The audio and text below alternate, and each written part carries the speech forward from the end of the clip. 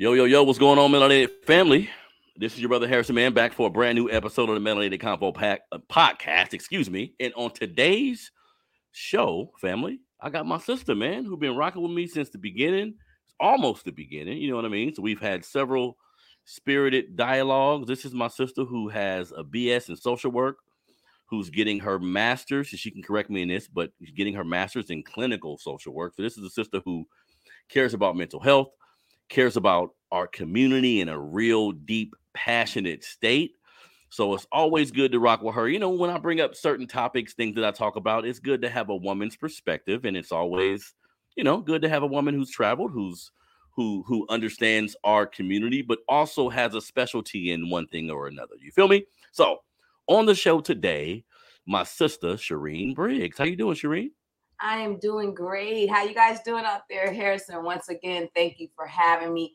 You know, whenever you call me, I'm down because I really appreciate you, your fire, and I appreciate that, sister. The passion that you have.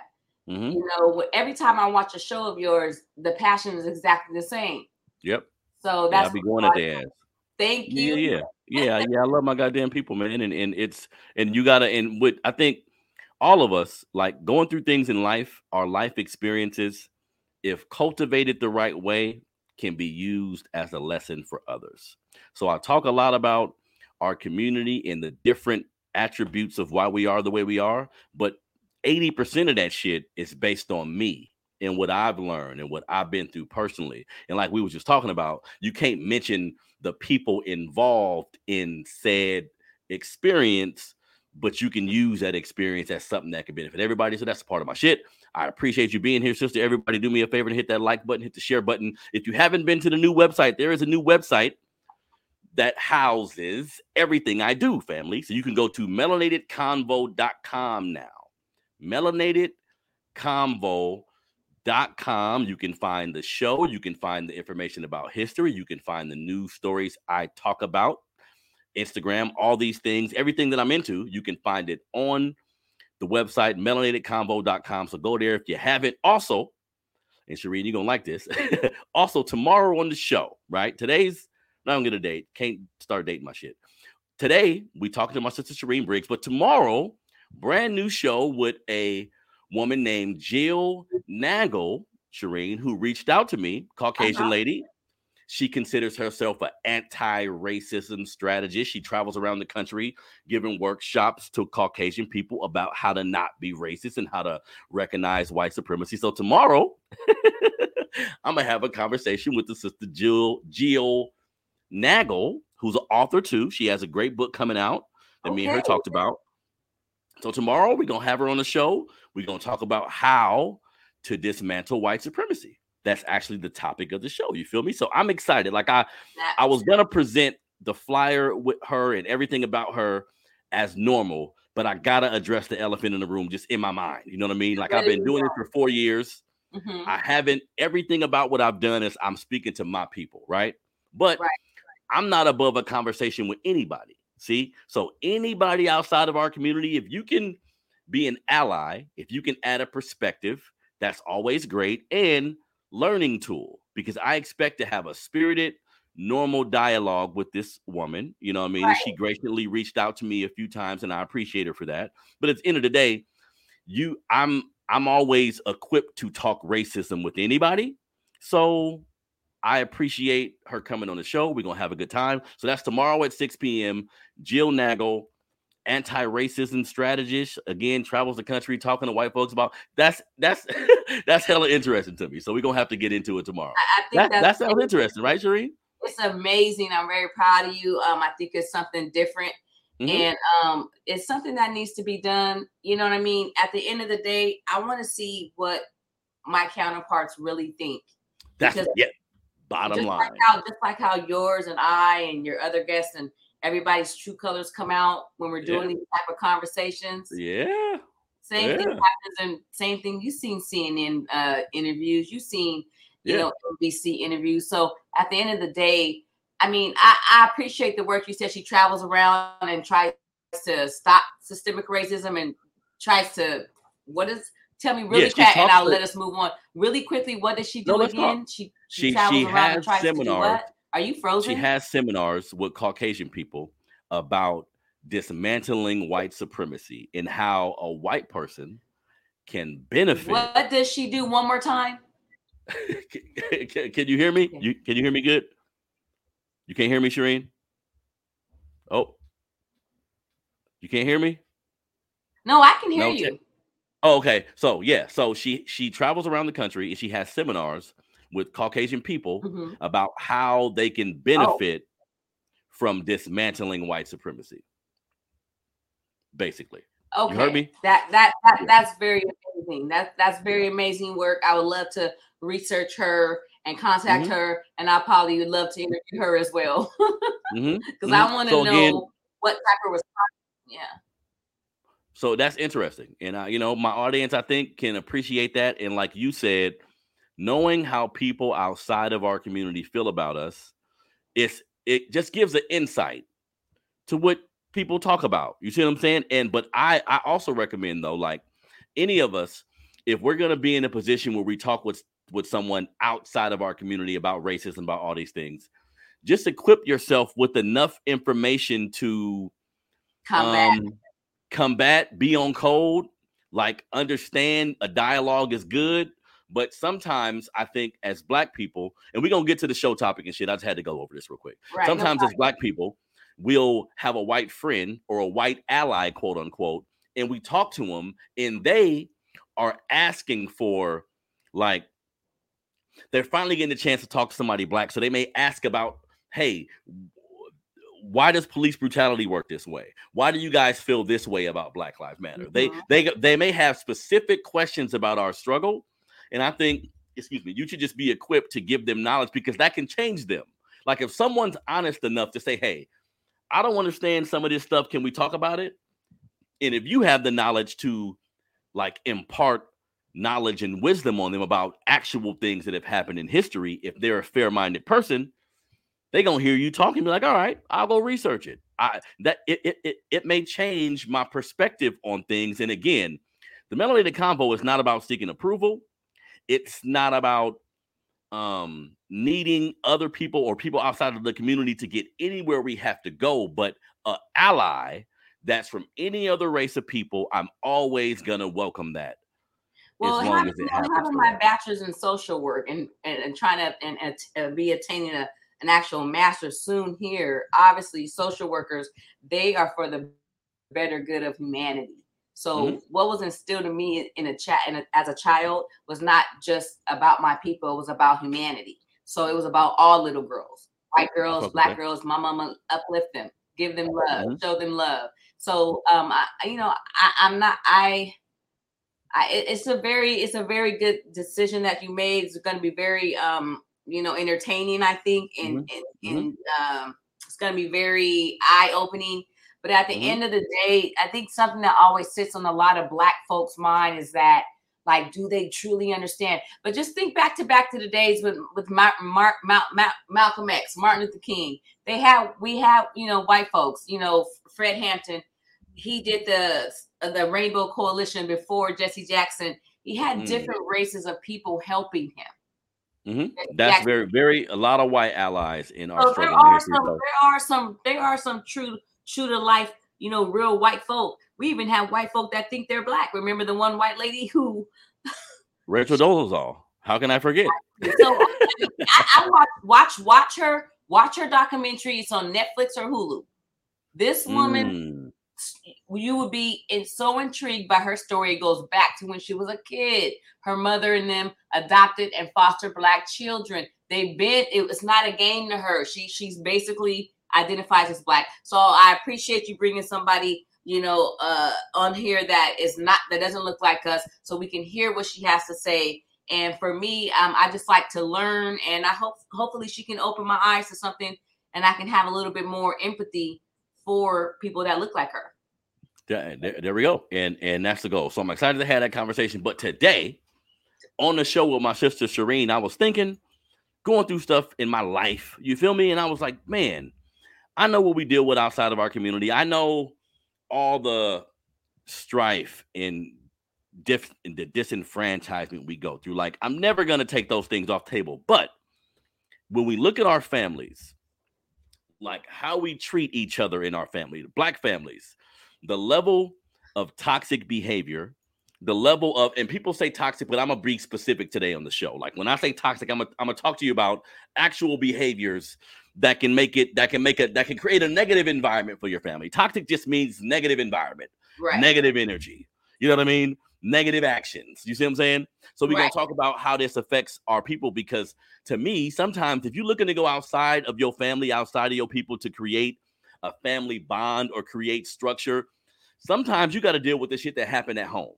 And all too often, as you being a social worker now, and I'm proud of you for doing that, sister, a lot of us don't unpack all that trauma we had as a child. So now we in a relationship, we in a marriage, we at work, and these things are spilling out in our life, and it's affected us to the point where we're just passing it down to our kids and different people in our family. So it's important that we talk about, how do we prevent, the name of the show today, and we're going to talk about something different later, but how do we prevent toxic behavior in our families? Like, what do we do as individuals to put ourselves in a position where, if possible, have a fruitful and positive relationship with most, if not all, members of our family? Because it's not easy, and you're going to have family members that you just don't like.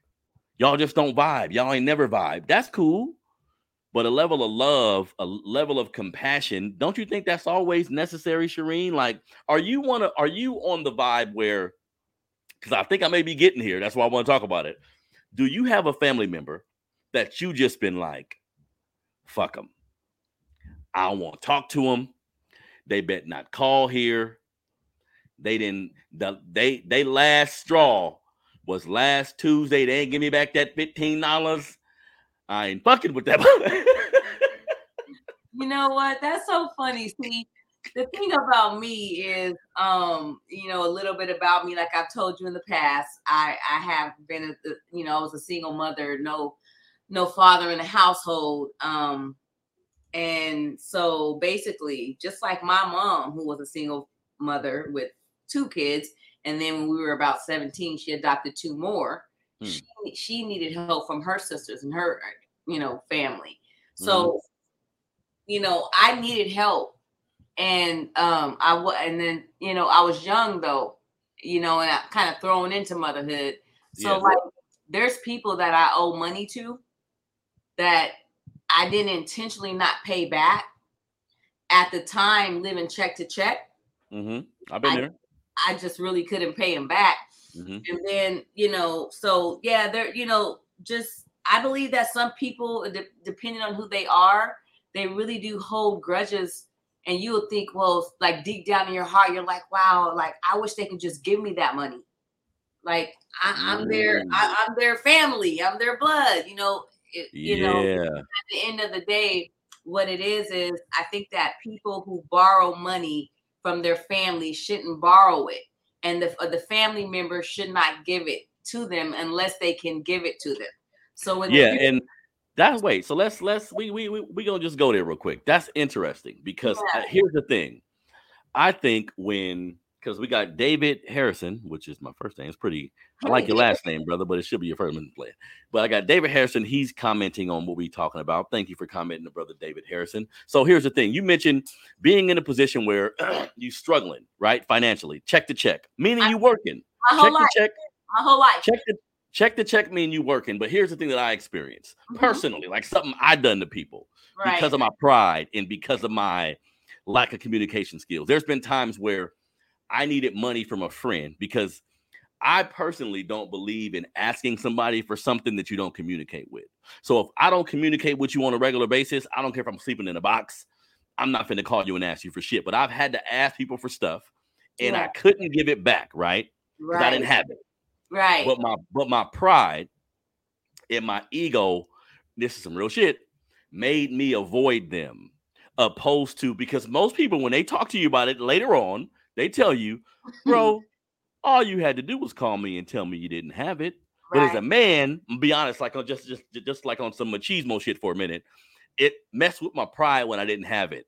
And I'm thinking, okay, I'm a not pay it right now, but I'm gonna get to it. I'm gonna figure some shit out so I can pay it, not knowing you putting time in between you and the person. And when you don't communicate with somebody, they get to thinking anything. Oh, they think I'm playing. Oh, they don't respect the fact that I need my money back. Oh, they doing this on purpose. See, so what you said is true. As long as a person communicates that, hey, I don't got it right now, I'm going through something, and you can't make it a routine thing. That's something I learned. Because if it's a routine thing, then there's some structural life decisions that have to change to make sure it don't happen anymore. You know what I mean? Right. And what I was saying is, like, let's try as Black people to just give. If we're able to give, that's a blessing. If a person, that's what I do, I won't ask. Exactly, right? And then you sometimes, David, you probably suffer, and that's not okay, because that's adding stress to your life when you have a family that's supposed to be like a village.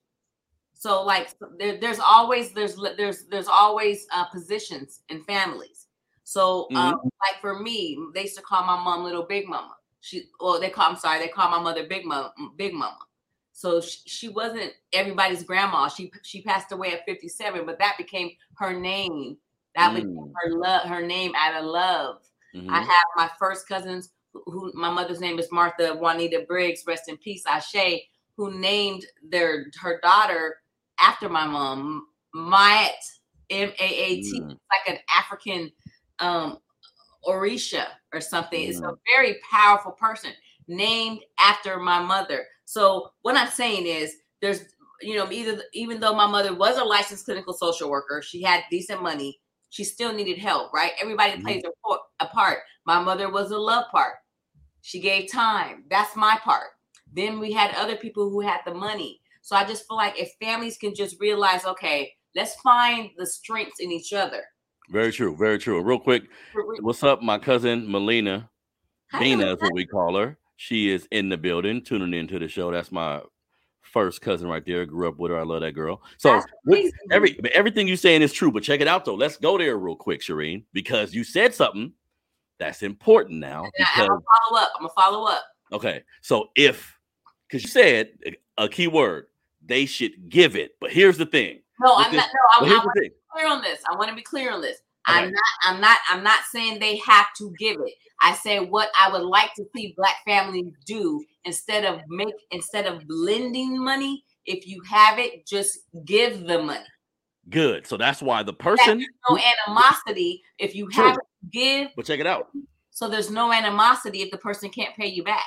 But the person who gives it should say it's all about the wording and the communication. Don't ask to borrow. Hey, I need $45. I don't know when I can get that thing back, cuz what's up? When a nigga hit you with, can I borrow? Look, we grown. We family. We Black. We grown in the motherfucker. Borrow mean pay back in every language. And I'm going to pay you back in my next paycheck. I got you. So it's communication, because how I feel as a person, let's say your payday come up and you ain't got it. All you got to do is call me. Sincerely, look, that $45, I had to buy diaper, cuz I'm sorry. What can we do? Because this is what I learned as a man. I ain't mean to go here, but fuck it. This is something I learned as a man, Cherene. Let's go there, yeah. Even when me having kids and my baby mamas at times needing things from me that I didn't have, right? My whole approach would be, and this is like quote unquote toxic in my opinion. I don't have it, so fuck it. Like, I don't have it, so understand I don't have it, and I may just approach it from an adversarial type of way, opposed to saying, I've been telling my son this now, who got kids, hey, if you don't got it, communicate you don't got it, then be a team. What can we do to fix this shit? Do I gotta drive? Do we gotta transport somebody some way? Do we gotta borrow some money? I think most people just want to feel like you're on the same page with them, and you respect them and appreciate them. And then when you spoke about you avoided people, I think for me, I didn't avoid people. I'm the little big mama. I'm all about family, so I'm always around. Hey, let's do this. Let's get together. So I'm forgetting that I owe the $45 or I owe the $100, and then we're all together up and then they see me with the orange lipstick and the little cheap chain, and they're like, wait, Cherene, come on now. So wait, you say, because this is, so you mean to tell me, right? You mean to tell me cousin Jenna, right? Cousin Jenna gave you that $50 and you forgot about that $50, Cherene? Yeah, what you tell motherfucker, give me $12. I promise you, because of my heart and just the way I was born, I would never do something like, I'm not gonna pay my auntie back. I'm not gonna pay them back. I literally just was hustling and bustling. And then, you know, when I did need a lot of help, it was after my mother had passed, because I didn't need any help too much from my family, because I had a mama, but she passed when I was 30. I mean, and I know people think, you're 30, you grown, but I mentioned before, I didn't leave out the house till I was 23 years old. So that's when I got pregnant. I had my son 2 months later. I was 24. So I was thrown into adulthood at 24, might as well say. So then my mother died 6 years later. So if I'm asking for help, I really needed it. And then I'm going, dealing with grief. Yes, I forgot to pay back the $150. I would never have done it intentionally. Well, and a sign of you not doing it intentionally, just to be honest, is the non-avoidance. Meaning, I owe you money that I borrowed from you 2 months ago. We got a family function. Well, however long, we got a family function. Now I'm here with you, looking you in your eye. I'm gonna say that's a scandalous motherfucker that's gonna know you owe them and act like it didn't happen, opposed to, like you saying, forgetting. I think intentionality matters. And that's why communication is so big. That's the whole word. Like, my intentions are never negative, but at the end of the day, like, I finally have learned that you got to keep your word. If you and that's what I say. That's what I really stand on. You know what I mean? Just keep your word, no matter how small it is. And I tell my son, because my Uncle Haynes told me this. You're not a man is nothing without his word. That's a man or a woman. Let's see. Cherene. Yeah, a loan is a loan. A loan is a loan. A gift is a gift. If you borrow, then you got to pay it back. Exactly. Yeah, I agree. I agree. And that's why, to anybody out there in my family that's watching that I owe, like I had hit my Auntie Denise up the other day because one of my other family members was like, you owe me, don't you? I was like, but how much, Auntie, when? And I paid you back. You know what I mean? So, but I told my other auntie, because I remembered I owe her. And I said, I'm gonna send you your money. Plus, I'm gonna send you an outfit. But you I want to be a woman of my word, whether it took 15 years or not. Hey, but here's the thing, Cherene. As a man, like being 42 years old right now, in one of my biggest hurdles I've had to overcome is keeping my fucking word. Just to be honest, and it hurt my soul when people had to tell me real shit. Hey, when it comes to this, I can't really trust you because you ain't gonna do it. And then I'm like, oh, this is what you think of me? Then I had to go deep and say, this is what I'm displaying. So because look, I always talk about my 5 kids, 3 baby mamas, my whole goddamn story. All that shit made what you looking at right now. But a lot of that time period, I was in control of what happens with these women. Meaning, do we move forward in a relationship? Do I move on to something else? I was in the driver's seat and I fumbled it. And a lot of the reasons why I fumbled it is because it took me a while to be a man of my word. It took me a while to not be in the moment. Because sometimes in the moment, you thinking yes. Can I do that for you? Sure. So much good intention. No, I'm learning no is way more powerful than yeah. Let me get into it real quick. No is like a powerful ass mechanism. It gives you back the control. You know what I mean? Because then now you have to talk about it. You can say, I can't do it. And they're gonna say, well, when? How? Now we can negotiate. When you say an unfiltered a yeah you ain't thought about. You mean it can happen, but you mean the to like you asking someone in your family to borrow and they say yeah? Or somebody asking you something. This we talk about keeping your word. Somebody say, hey, can you come here on Thursday? Can you come pick me up from work on Wednesday? Can you? And without even thinking, you say, yeah, I can do it. Not knowing you got plans. You didn't made some other shit you got to do. You see what I'm saying? Or something else comes up. Yeah. See, my thing about keeping your word, I say keep your word, right? But we all know that things come up. So as long as your intention is sincere to keep your word.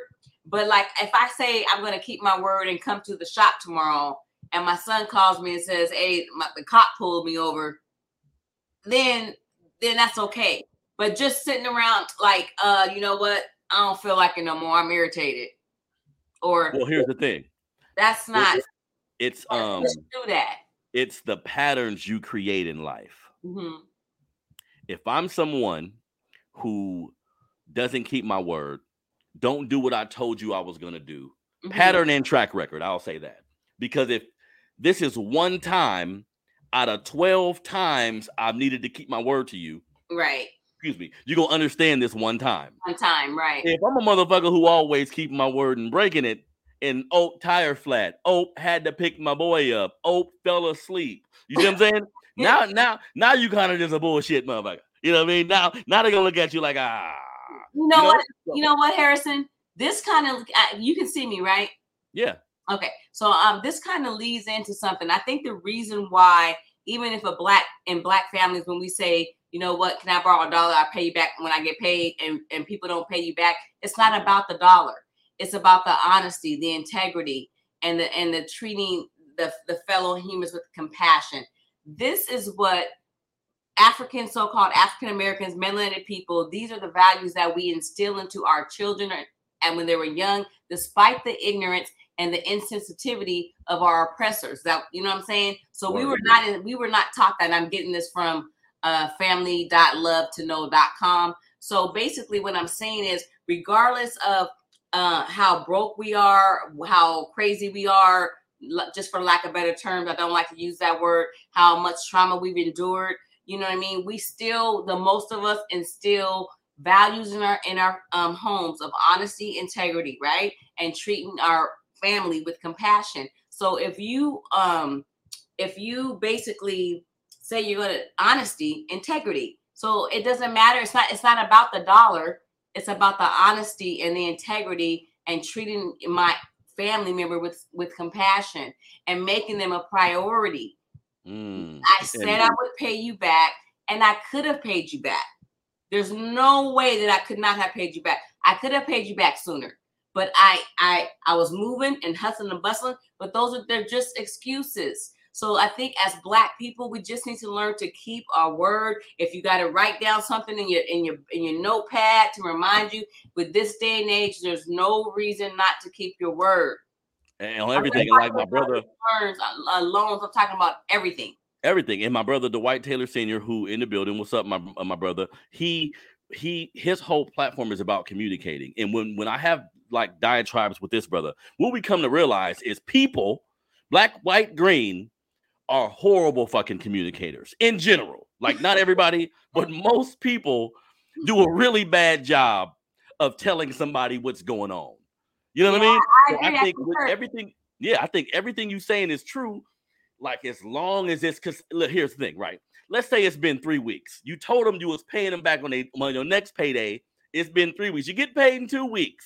It's 3 weeks now. I think soon as the day come, you hit them up. I don't have it. Give me until this time. But the thing is, you got to keep communicating. Hey, I know I said I'm gonna have it this time. Hey, this is what I'm going through. Don't mean to make an excuse. And a person can be frustrated with you, but if you don't talk, I've had situations with people where close friends where we don't talk for, let's just say 4 months. No, that's not long. That's too long for me and my homeboys. It 2.5. Long, let's say 2 months. 2 months we don't talk at all. Yeah. Within this 2 months, he go through some shit. I go through some shit. Everybody see what I do, so they seeing me like in live speaking to people. They be like, "Damn, Woody ain't fucking with me no more.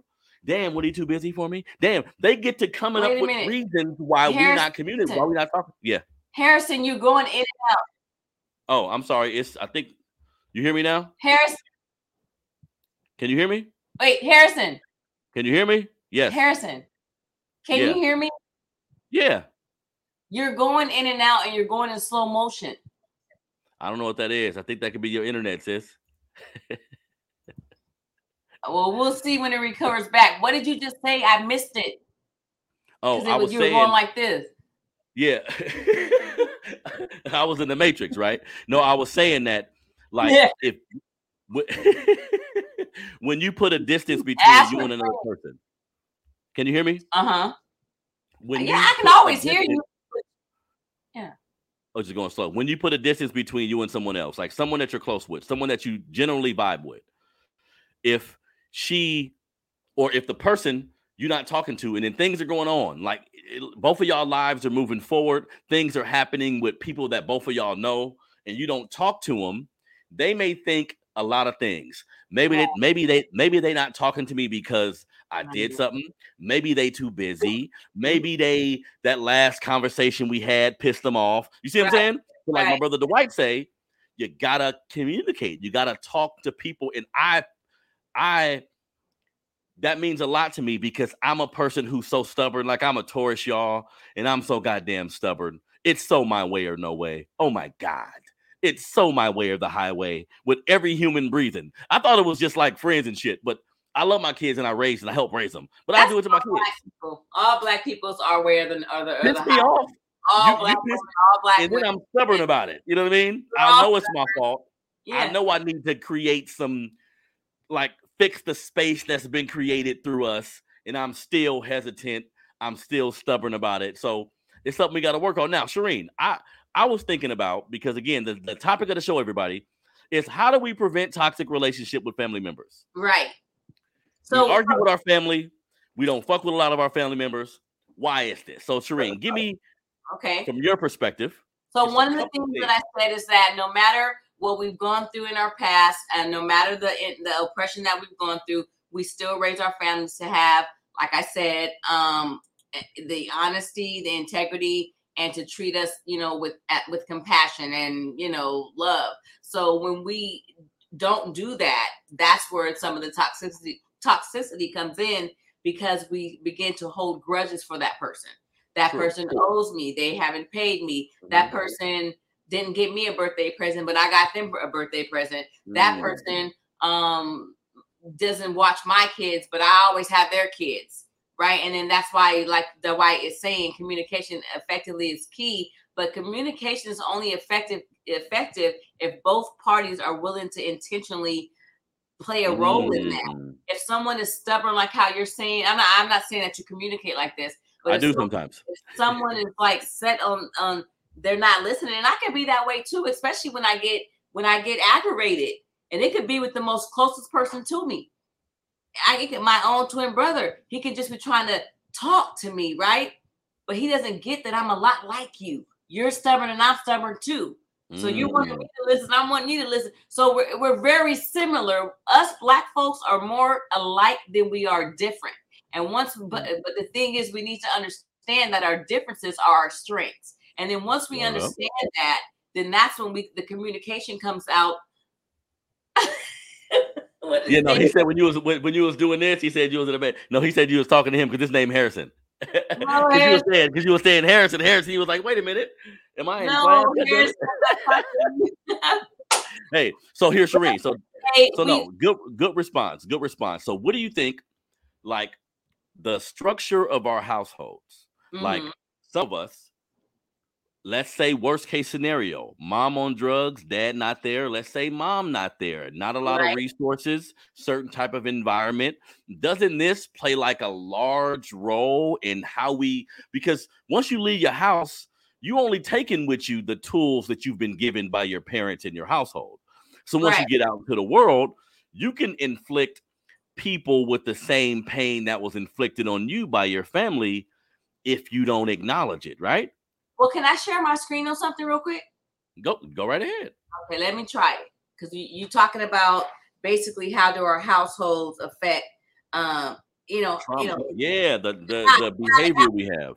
I think one thing that you're talking about is how to prevent it, but I also think that, again, we need to understand how it starts. There we go. There's always to it, and that's like Sankofa. You always have to go back in order to understand what's happening now and the future. So, like, to prevent toxic family relationships, we have to know why.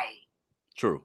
They're there. So, like I said, Harrison is going to join me next week, you guys, on Power Moves Presents, and we're going to go a little bit deeper, just for a little bit, into this, because this is a very serious situation that we cannot take lightly anymore, and that we basically have to fix. and it's so interesting. It's so interesting. Whether you It's believe multi-layered. yes, so Interesting. many layers, so many Yeah. variables, and whether you agree or not, if you just are open to learning, like I'm a lifelong strategic learner, and that's how everybody should be, you know. So real thing. Here, I want you to talk about something, Cherene, because you're on a roll, girl. I want you to keep on going. Look, okay. My cousin just mentioned something. It's a long message, but I'm gonna keep it short for you. Okay. See, she mentioned she's going through something with a family member, right? Me Read and you spoken. Read it. So she said the sad thing is that when you have a bad communication with one family member, and that family member now is upset and talks about that situation with another family member, now the other family member has an opinion based on what somebody else said. So you spoken with your cousin. Lena. You spoken with your cousin. How negatively does it affect things when we just talking about gossip at this point? How negatively do we affect things when we going through something and we gossip about it to somebody who you know don't talk to that other person, and you ain't even talked to them yet? You ain't resolved the issue with your cousin, but you talking to her mama about it. Right. You talking to your other little cousin about it. Right. So cousin, let me tell you, what you said is exactly correct. Okay. That's exactly correct. But let me tell you what happens, right?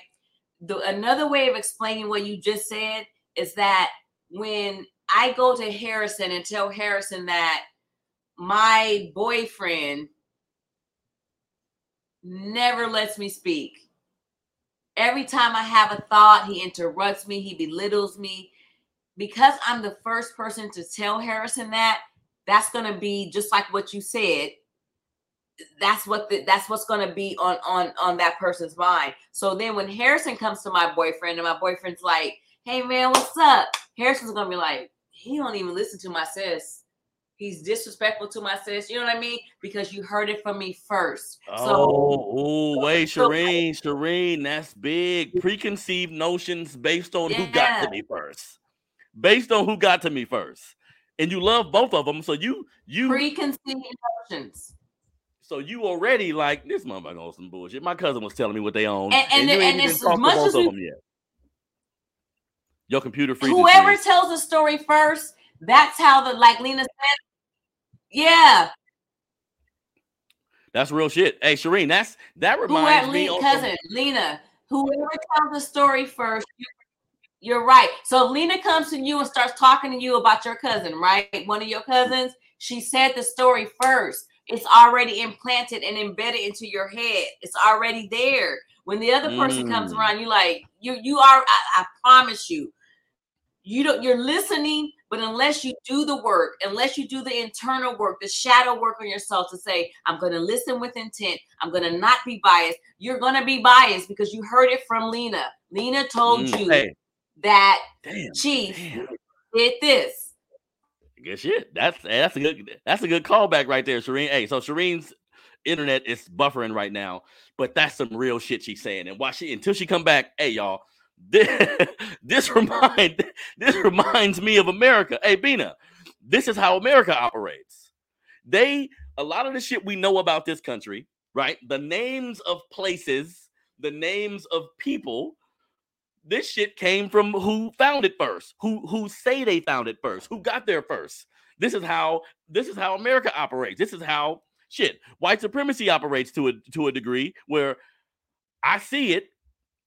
I was here first. I'm gonna name this shit. I'm gonna be this shit. This is gonna be how it actually is, opposed to hearing all sides of it. You know what I mean? Oh, she back now. Can you hear me? Yeah, I apologize, you guys. I don't know what's going on. It's all good. Hey, Cherene, I was just saying, this reminds me of America. How America, same type of thing, where America will find a place first. They'll discover, quote unquote, a piece of land or something. And because they got to it first, they tell the story about what happened here.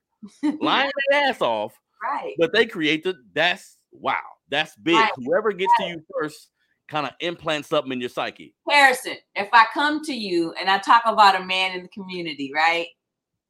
Yeah. It's gonna take you're gonna be open-minded. You really will. Now, if I tell you about a man, it could be this bro code to where you like, Cherene said this, and you know what I mean? By the end of the day, if I come to you first, more than likely you're going to really in the back of your head be thinking about what I said. And that's because I came to you first. Mm-hmm. So I think us as Black people have to be very, very loving and show each other grace, right? The same grace that we show, like another thing we're going to talk about is why are we closer to our friends and associates more than our own families? So we'll show Black folk will show their friends and strangers more, their work, the boss at work, their boyfriends, more grace than they show their own family. Definitely. And so I know we were talking about, how it works when one person goes to you and says something that they already implant some negativity into the other person's head about you. Yeah. Therefore, it keeps going. And it's just like this thing. You worked in corporate America, correct? It's just like when you go into that circle and when you tell that circle, they have you do the team work. The team all day. Yeah, it always gets back different. And they say, Cherene's so beautiful in her African ponytail, but she's tired of wearing African stuff because she thinks people don't appreciate her. She can't rise being her true self. By the time it got back to you, it would be something else. We have to be conscious on when people come to us. Yeah, indeed. You know what I mean? No, that's real talk. So, Cherene, another thing I want to mention. So, we talked about preventing it. Another thing I would think that can help prevent all of this behavior is like growing up in an environment that's traumatic, right? Like all the things I just mentioned. It could be resources. It could be a dad not being there. It could be a dad beating your mom, whatever the case may be. None of this shit is normal. I think all too often we normalize the trauma we went through. And when you normalize something, you don't address it. When you don't see it as a problem, you keep doing the shit, or you don't see it as a problem, so you end up repeating it. Real shit. I know people who, women and men, that can't stand their mama, can't stand their daddy, right? Right. But they just like their ass. Now, when I say they just like them, they just like them. You see what I'm saying? Like we're very much, Now, you know what, Harrison? I'm gonna take a moment. We're gonna take a moment of silence on that. We got to, because I'm gonna honor that. I'm gonna honor what you just said. That happens a lot, and I think the reason why that happens is because you resent their actions as a human, as a person, but you never took inventory on how it affected your actions. If you grow up in a house with a person, I don't care how horrible this person is. Believe me, Black family. You not only have to realize that they have horrible behavior, but you have to do inventory on how am I acting like this person? You see what I'm saying? Now, can you see my screen right now, you guys? Now, hold on 1 second. I can add it. Hold on 1 second, Cherene. I ain't never seen no shit like that. Hold on 1 second. We gonna try something new today, y'all. Hold on. Bam. Bam. You see that? Wait. What you just did? You just did something, focus. You can't do that, Cherene. Something you just did. Stay there. Stay there. That's perfect. Can you hear me? I can hear you. Okay, yep, I can see it. Epigenetics. Okay, so what you're talking about when you were just asking me about, Cherene, how does a household affect, and basically how toxicity exists in our families, and this is it. Epigenetics. Epigenetics. So you mean because I had a brother on my show called Rev Shock. On my show called Rev Shock, who is a psychopathic minister. Like, he's deep into African studies, and he got degrees in this shit, right? So he talks a lot about how nothing really happened. Like, everything happened to us. He goes in there deep about all of our actions as Black people. Right. How we have hella kids as Black men. All of this shit is in epigenetics because our ancestors was going through this. Black men was getting raped. Black men was getting treated as brutes. So they had to go into a barnyard and have sex with 25 women. He says, like, epigenetics, he says all of this is embedded inside of us. But I guess the question becomes, Cherene, if we want to be better people, if we want to be productive members of society, how do we kind of fort that off? Like, I want to get to a situation because, again, I go through shit in my family with my family members and our closeness, our lack of closeness. And I always look at like, damn, what's actually going on here? And knowing history, I'm looking at everybody's lineage. their mom, their dad, how they Right. was raised. I'm like, Right. a lot of dysfunctional shit happened, and as a family, I think you can do it with like a psychiatrist or go talk to somebody. But as a family, I think we have family reunions and shit. We have situations where we all come together and eat and shit. We need to come together and say sorry, right? we need to get together and have a goddamn apology fest. You know what I mean? Well, just to, to go back to, okay, indeed. So you had someone on your show that talked about it really quickly in your own words. Can you just explain to our viewers what epigenetics is so that they will understand clearly when we talk about the toxicity that kind of forms in our families, how it forms? Yeah. Can you talk about it a little bit? It's right here. Like it tells us, epigenetics tells us how certain lifestyle factors such as even diet, stress, right? Single mom, single father, and even exercise can change the way your genes are expressed. Interestingly, these changes appear to add up to affect things like health risk for disease and general well-being. So these things help to do things good, right? But when you're not doing those things, then you get the opposite. You get the opposite. Makes sense, and that makes sense. You may, because what Rev Shock was talking about, right? Like on some deep shit. If one of your ancestors, let's say you had an ancestor who was a slave, very prominent uncle who was a slave that everybody loved back in the day. Okay. If he got beat all the time, if he constantly had to go through strife being a slave, like let's say he had a horrible experience as a slave, like that he could have been free at that time. Let's say he had a horrible experience. That energy can be transferred into members of your family. Even let's say you had an uncle who was no, go ahead. No, can you keep talking, but can you see the screen? Yes, hear me at it right here. I'm going on what you're talking about is what I'm here right here. Historical trauma. There we go. Yep.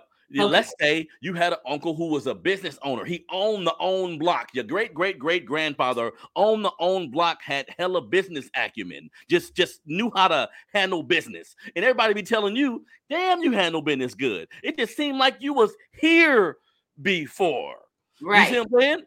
I think all that shit is epigenetics. All that is, you was here before. The lineage that you have in your bloodline, that shit's powerful. That's why today, just to bring it to today, I'm so adamant about what I'm doing. I got 5 grandkids. 5 kids. You know what this actually means? Wow. Like, fuck all the... What this actually means is there's 10 people. Let me go back to us, Cherene. There's 10 people who I'm responsible for as far as my lineage is concerned. I'm the patriarch of all. I don't have a grandfather. I don't have a father. So when we talking Anderson, my kids, they kids, I'm the patriarch.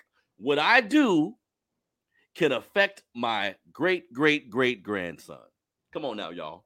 Who I am, what I manifest on a day-to-day basis can affect my kids. That's the epigenetics. What the fuck are we really thinking about? That's the epigenetics that we're talking about. Yeah. That's it, Cherene. That's some deep shit. You brought that up because we Black folks, because of trauma, because of racism, because of disenfranchisement, we some in the moment motherfuckers. Fuck 10 years. What's up with tomorrow? I'm thinking about lunch tonight. Fuck a 401k. And this is why when people die, we see car washes. We see this is that's a microcosm of a much bigger issue. We see car washes, we see food drives, we see, and we thinking that. And now look, a person with life insurance, I'm thinking, damn, you could get enough life insurance to cover your life for $13 a month. But you got to be thinking about it. Right. It's not something that's taught. No.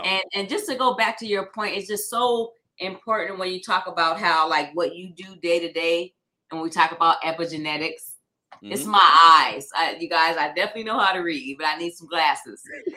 So, but at the end of the day, when you talk about stuff like that, like you and like how you are and that, you can't even be thinking about the future. You have to think about the right now, because every single moment, every breath that you take, every move that you make, especially now that you're putting yourself on for the whole world to see, it's not going anywhere unless the world comes to an end, which half of the world believes it is. It's going to be around. So everything that you do, everything that you say will have an impact on not only you and the people in your household, but the people that come after you, your grandchildren and your great grandchildren, and moving on. Now, one thing I want to point out about toxicity in Black families. Okay. A lot of Black families focus on only the people in their own household. And see the way I was raised, the way I was raised and had love instilled in me. My mom, she never out of her mouth let me know this is what matters. My mother made me know that my whole family matters. So I raised my son like that. Everybody matters. His great aunt, my aunts, his first cousins, his brothers. Wait, real quick. Did she bring you around them? Harrison. My first cousin. That's important. I know. I'm just saying. I'm like Harrison, excited. We grew up like brothers and sisters. Remember, I told you my mother moved out here to Sacramento from Texarkana when she was 16, following her older sister who was 18. Shout out to my auntie Dorothy Lavon, who I'm named after. My middle name is Cherene Lavon. That's my clothing line, Cherene Lavon. We're gonna figure the rest out. Yeah. But what I'm saying is, what happened is in Black families, a lot of people are focused only on their household. We're no longer concerned with first cousins. Not that we're not concerned, but we don't even have the mental capacity because of the stress you talk about, because how you can't even focus on the future, you got to focus on the now, because all of the trauma, the crises, and the mental illness we're dealing with within our own homes. We're focused only on our own homes, and that's where the family breaks away. That's where animosity comes up. That's where people's feelings get hurt, because people are not communicating. They're only communicating within their household. So now you have families that grew up like brothers and sisters who are separated, and they live 20 minutes away. That's the story of people in my family. And when we reconnect, a lot of times, most times, if not all, there's no real bad blood. No, there's not. I can't even say that, okay, that person wasn't fucking with that person. Sometimes it's not even that. It's just like you said, goddamn, Cherene, that's 100 right there. I'm thinking about my son, the woman in this house. I got to feed them. I got to clothe them. I got to deal with this relationship shit. I got to deal with this in my house. But I didn't reach my potential as a man. And I'm going to be honest. This is my opinion of me.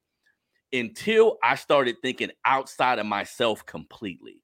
Right. Once I started thinking outside of myself completely, I became more accountable. I became more of a person you could depend on.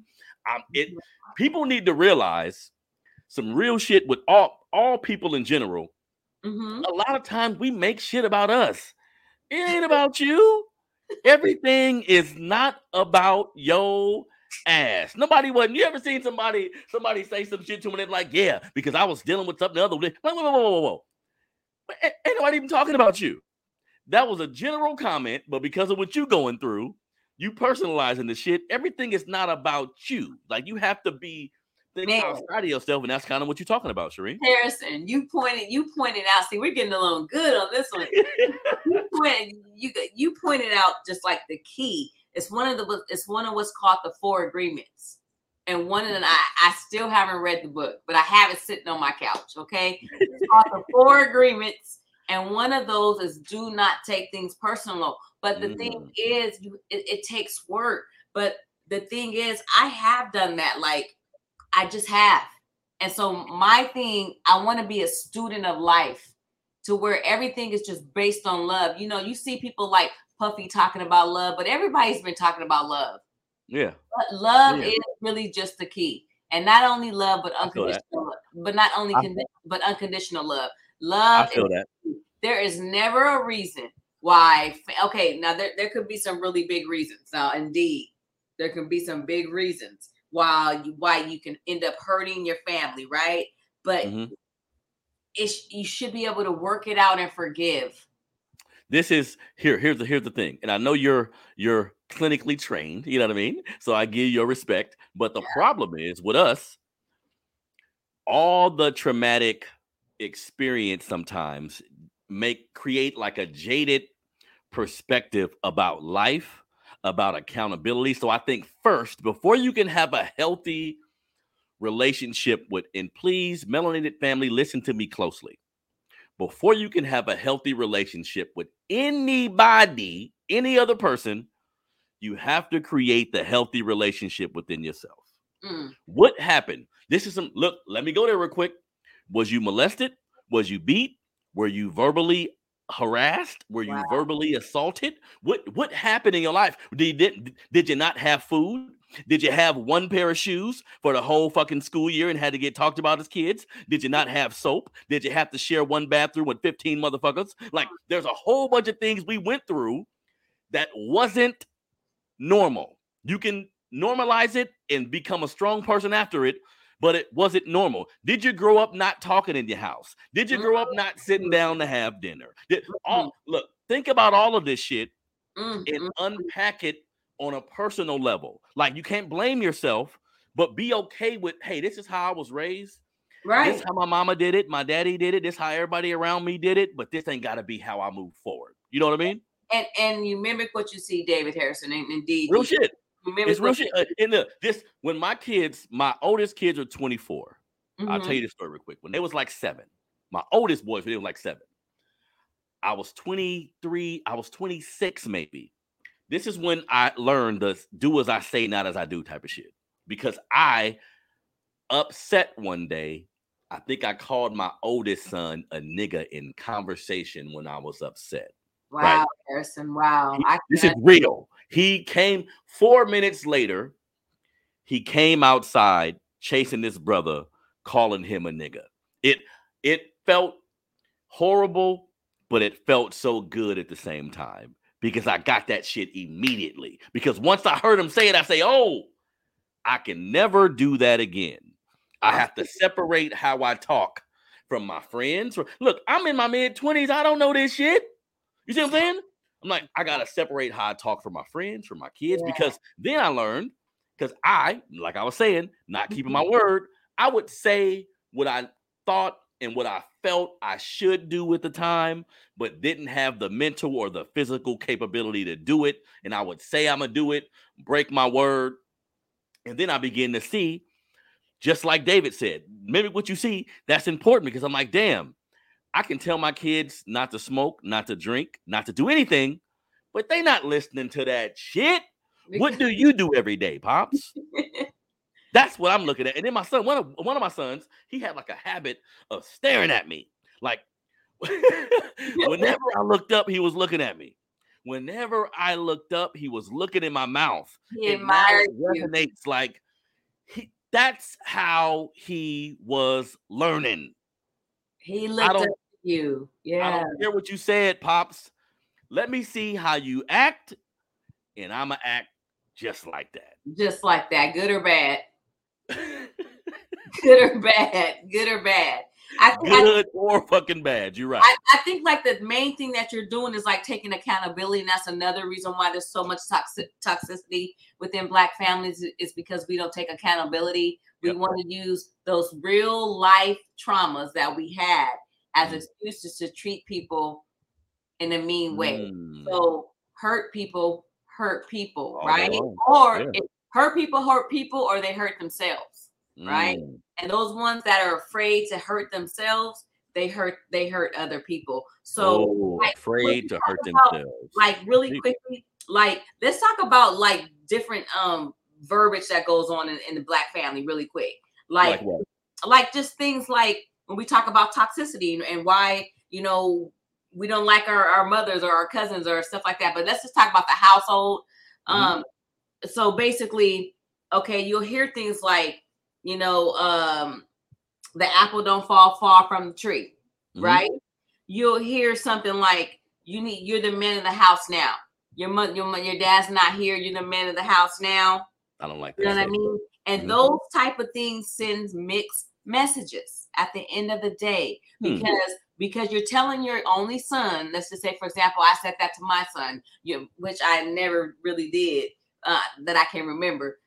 You're the man in the house. You need to be the man in the house. But then I also say, go in there, brush your teeth, and clean up your room. And I need you to go to bed like right now. That's a mixed message, because I'm telling you, you're the man of the house. then I'm telling you what to do. So that sends kind of a mixed message, which creates some type of feeling in a young man's life as they grow up, and they have different feelings towards their mom, different animosity towards their mom, because they're like, wait a minute, you took away my childhood. Even if I didn't really have money to take care of you, you made me think I had to, and then I couldn't. Then now I have animosity towards you because you told me to be a man, but then you also made me listen to you. So now I feel emasculated because I couldn't be the man of the home. Apple don't fall far from the tree. Harrison, David, have you heard that in your life? So here's the thing. So real quick, we heard the apple fall, and I want to get in that. But what you said about man in the house, Cherene, man, you hitting it today, sister, because I did shows about the horrible reality of telling a young kid, no man is here. Now you the man in the house. This is why you got 13, 14-year-old little nigga selling dope, because you told him to go out and earn, didn't you? He talking to you like shit. Why? You told him he the man in the house. Now, I think if there's structure, if there's a man, woman, the father can tell the son, I'm going to work, hold down the house, son. This is kind of saying the same thing without saying the same thing. I got to go on vacation. I got to go out of town for 2 days. Hold it down. Watch your mama. Watch your sister. Make sure the doors is locked. You telling him the same thing. But a single woman with no man in sight telling the little boy to be the man, because I'm going to be honest when I tell you this, I've seen women, who treat their sons like he's the actual man in the house. You would think, not no sexual nasty shit, but you would think that was her husband. Right. He get to make all the rules. He get to tell the young kids what to do. He get to make decisions about what's going. This is dangerous behavior, because you may have a man, or you may have a young man who end up selling dope. You may have a man who end up starting a family early because he thinks, shit, I've been a man since 12. I can have a baby at 16. I'm a man already. You see what I'm saying? There's like even, you said, yeah, that's toxic. But one thing, Cherene, when we talk about the apple don't fall far from the tree, that motherfucker don't. I know, like you were saying, like you said that, people say, well, I hate my mama, and they just like their mama. It's all right. It feel real. Sometimes it fall kind of far from the tree a little bit, but most of the time that thing is right under the tree. Right. And as a person, you got to realize that. You see what I'm saying? As a parent, you have to realize that, okay, there's something that it's obvious. When we meet up, hopefully next week, I'm going to go over more of the clinical part of it, how it affects the brain, how different things that go on, trauma in your life literally changes the brain, and different like nerves that go in it, how the brain changes from 6 years old to 14, what the brain remembers during these times. Like, I want to talk about that with you so that you can understand. Yeah, definitely. I mean, I know you understand, but it's just I want to bring it to a different level. So, but like when you talk about the apple doesn't fall far from a tree, when you hear somebody saying something like that, is it ever a good thing? Like, you graduate from college and then somebody says, apple don't fall far from the tree. No, you acting a fool when you out there sleeping with too many men. You got an auntie talking about your mama dead. Your mom done died on you. You got to go stay with auntie. You out there being promiscuous because you don't have a father. You don't have no one showing you love. You were probably molested. You're looking for attention. Apple don't fall far from the tree. Oh, the negative. Ain't that some shit, Cherene? You're right. I've never heard it with college students. He going to college. The apple don't fall far. That's never how it's used. We're talking about toxicity in the Black family, why it's there. You're right. This is why different things like this. And then even when we talk about and how how saying things like that, how making a man be the man, and even a woman being a woman of the home, because there are men who raise their women who basically say you the woman, and sometimes they take it all the way, unfortunately, too far, and end up sleeping with their children. I can talk about the man who produced Lauryn Hill's song. He was a famous producer at one point who was sleeping and having babies with his daughters. You don't know about that? Really? No. Damn. Okay. So his father and the mother was there. But what I'm saying is there's been times when the mother is no longer there and the father literally begins sleeping with the child. Now, that's all something else. I've heard about that. No, I've heard about I'm that. gonna send it to you. I always say I'm gonna do this, but I'm gonna send it to you. It's a very well known story that I want you to know about. So I think it's something that you will be interested in talking about. Yeah. But those are mixed messages. And then also let's talk about some more toxicity and how that is bred in the Black family. When you talk about, I'm gonna give you something to cry about, right? I'm gonna give you something to cry about. So, like, I heard somebody talking about how does that make you feel, like when you got beat because, like, let's say beat or whooped, your mother or father said, "I'm gonna give you something to cry." You what? You pouting? Well, I'm gonna give you something to cry about, and then they whoop you, right? So when we talk about that, one guy responded in an interview that I was watching with the renowned therapist and spiritual leader Iyanla Van Zandt. One person responded by saying, "Well." And it was actually, what's his name? Been spending all my life living in the gangster's paradise. Coolio. Right. So he responded saying, well, if I got beat, I deserved it. You know what I mean? I feel like I did something bad. I deserve to be beat. And she said she was very calm. And she said, like, do you think that, like, how did that make you feel to be beat or whooped? And now you're saying I deserved it. And then you go and do the same thing to your children.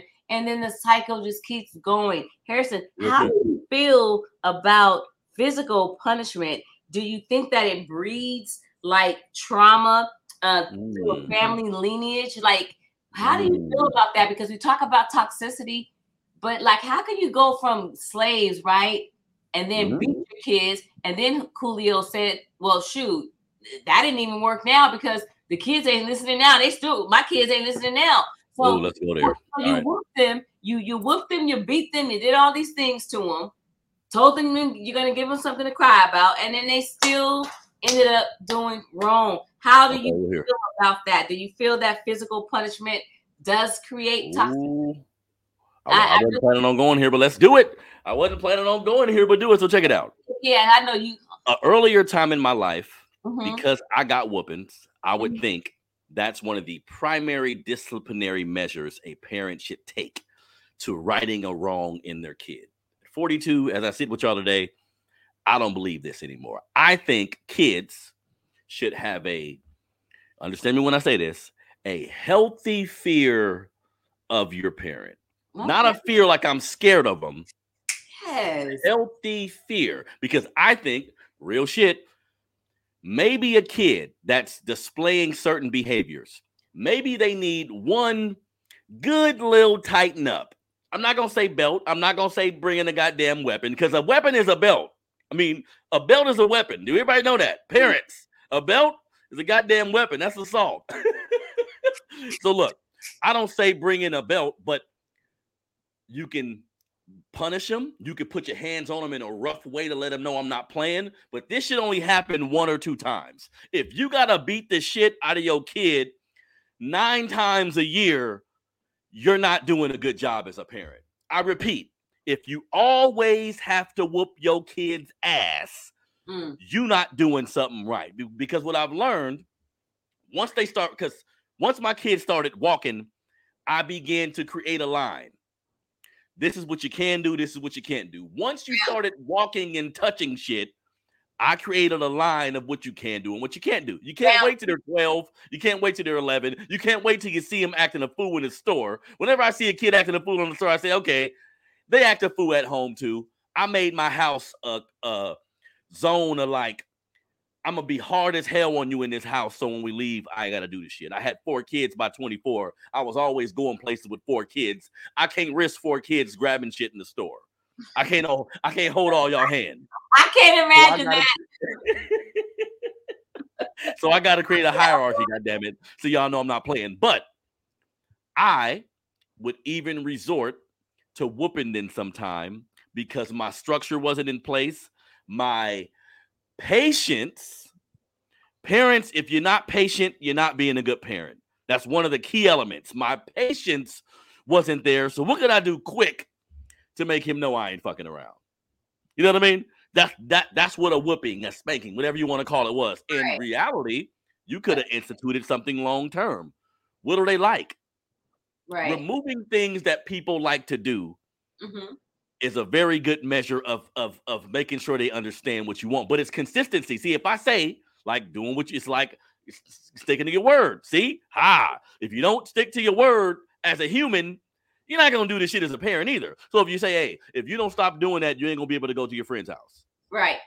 Do you know the harm you cause when they do it again and you still let them go to their friend's house? Yeah. Me? And then going back to what I think you said, I forgot who said it, but just going back to communication, like Black folks, a lot of us just don't communicate. Our communication is that's how you know we're mad. Our communication is when we just flash. I remember like sometimes, I didn't whoop my son too much. It would be like once every 2 years. And then if I did, I didn't beat him, but it was mean. You know what I mean? It was mean. It wasn't nice. I was angry from stress, living check to check, having to go to the school, whatever it could have been, dealing with death, whatever it could have been. So the main thing is I don't agree with hitting either. I don't even agree with doing it with the dog anymore. And a lot of Black mothers, just to go give y'all a little bit of history, a lot of Black mothers, when we were slaves, even actually, they would see it as a mechanism to prevent their kid from being taken. Let's say their son is in the yard. They're slaves, but they got a little free time. Their son is in the yard doing something master don't like. Master see that and say, okay, I'm finna take that boy and discipline him myself. I'm finna take him, make him work even harder. I'm finna take him, make him a breeder. I'm finna take him and kill his ass. The mama say, you don't want him, he's stupid. You don't want him. He's stupid. He ain't nothing. Don't worry about it. The boy don't mean no problem. I do it myself. So now we have parents, epigenetics. Come on now. We got parents who whooping their kids' ass and don't even realize it's because we was trained as our ancestors was trained that we live in a world where we can't touch shit. Don't touch shit. Don't look that white man in his eye. Don't go within 5 feet of all these fucking rules put on us by white supremacy. We do the same thing now. When you go in the store, don't touch shit. When we walk in, don't touch nothing. Some of this is based on discipline. Some of this is based on epigenetics. Some of this is based on the fact that we were bred as fucking slaves. Y'all, like, one of the things we got to do, Cherene, is realize being a stolen slave in a land that you helped build is some weird shit. We walking around with last names like Anderson, Scott, Johnson, Smith. Who are these people in actuality? See? These, for the most part, these are slave owners, everybody. So we need to unpack the brutality of our existence and how we came to be in America. And a lot of times we just pass down all this shit. Right, and that's post-traumatic slave syndrome, which is a condition that exists as a consequence of centuries of chattel slavery, followed by institutionalized racism, which, when you first met me, I brought that up to you, followed by institutionalized racism and oppression. So it basically is a consequence of that, and which has resulted in multi-generational adaptive behavior, some positive reflecting resilience. Because remember, like you were talking about earlier, you got that resilience from them, right? But then others that are harmful and destructive. So that's kind of what, what we talk about here when we talk about toxicity. So what do we do, and how do we try to overcome? Is to do the shadow work. You know what I mean when I say shadow work? No, what that means? Shadow work means just like how you said in the beginning, focusing on you. You know what I mean? In the shadows, nobody can see. Like your shadow work. Like, why am I upset when that person said, I don't like people that think they're better than people. And then all of a sudden I'm like, well, I hope you're not talking about me, because I don't think, you know what I'm saying? You know what I mean? So, the shadow work is figuring out why you respond the way you respond, why you react the way you react to certain people's words. See, but the thing about that is, like, I believe that, yes, there's shadow work that needs to be done, but I also believe that there's some folk that do shit that's straight up wrong, and I ain't done nothing, and I ain't got nothing to do with it. And this is here. And the one thing I want to say real quick about the whole family thing, what we need to realize too, is sometimes you can have a family member that you don't like. Like, you guys are blood, but nothing about you creates a commonality. So I think what people need to stop doing is putting family on it like that gives you a lot of cachet, so to speak. Relationships have to be built. Yeah. Family, no family. You have to build a relationship with somebody, which starts with a commonality, which starts with communication, which starts with being around them. Family, I got family members that I'm not around a lot that I love. If you really want to get to know somebody, anybody, you got to be around them. Yeah. A lot of times, a little bit of time, you got to be around them to get to know somebody. And sometimes we have family members who, through trial and tribulations or whatever, we don't like their ass and we'd rather be around other people. So I have men in my life that I'm closer to than family members, like men that are family members. And that's no knock on them. It's strictly based on the fact that I spend time with these men and I have a commonality. We have something in common. We have a likeness. We use that to build a bond. That's what this shit has to be about. I'm tired of seeing, because my family has a funeral home in Sacramento. I'm tired of seeing families at funerals who always talk about the fact that, damn, we never get together. When they get on the mic and talk, I can guarantee one person to say, we got to stop meeting like this, y'all. Wow. Got to stop meeting like this. We always meeting at funerals. Auntie Martha used to bring us together. Boom, boom, boom, boom, boom. And all this shit is based on the commonality with humans. Like, if you want to build a relationship with anybody, you have to talk to them. You have to attempt to be around them, but that's the only way a relationship is going to be built. Family, I don't give a fuck if it's brother, cousin, mama, daddy. Pick the name of the family member. If you're not around them, if you're not talking to them, if you're not communicating with them, you're going to grow further and further apart. Guess what? Everything you said is correct, right? It's just, it doesn't matter how close you grew up. It doesn't matter if you guys grew up like thick as thieves, so-called. If you don't intentionally do the work, like you said, get to know them as they grow. We go through these stages in life. You know, you have your infancy, and then I can't think of the next one, but this man, no, what's his name? It starts with an F. He created all this stuff, but you go through infancy and then adolescence and then you know, adulthood and then teens and then Floyd, I think is his last. You don't know who I'm talking about? I'll try to write that down in my notes to remember his name, but Sigmund Floyd or something like that. He talks about he talks about the stages of life. The whole point that I brought that up with is that you have to continue to, like, you can't just be together as infants, together as toddlers, together as 5 or 6 years old, whatever he labeled that as, together as 11 to 14, together as 15, 17, and then all of a sudden you're 27, you're supposed to be close. You're correct. You have to pour water into that. You have to get to stay together. You have to put in the work. You have to do it intentionally, and you have to do it unconditionally. Yes, and then some people the communication, communicate. There should be no reason for a family that grew up together to not be close and be holding grudges. Communication is key. Forgiveness is key, and love is key. And I know you guys think, "Oh, that sounds so goddamn corny," but that is the truth. Definitely. You definitely should write, Cherene. And the main point of this show, everybody, is just to realize that we are doing damage to each other. You know what I mean? Like, you want to go out and fight for, like, this all black people and fight in the face of racism, in the face of poverty, in the face of all these goddamn devils we got attacking us.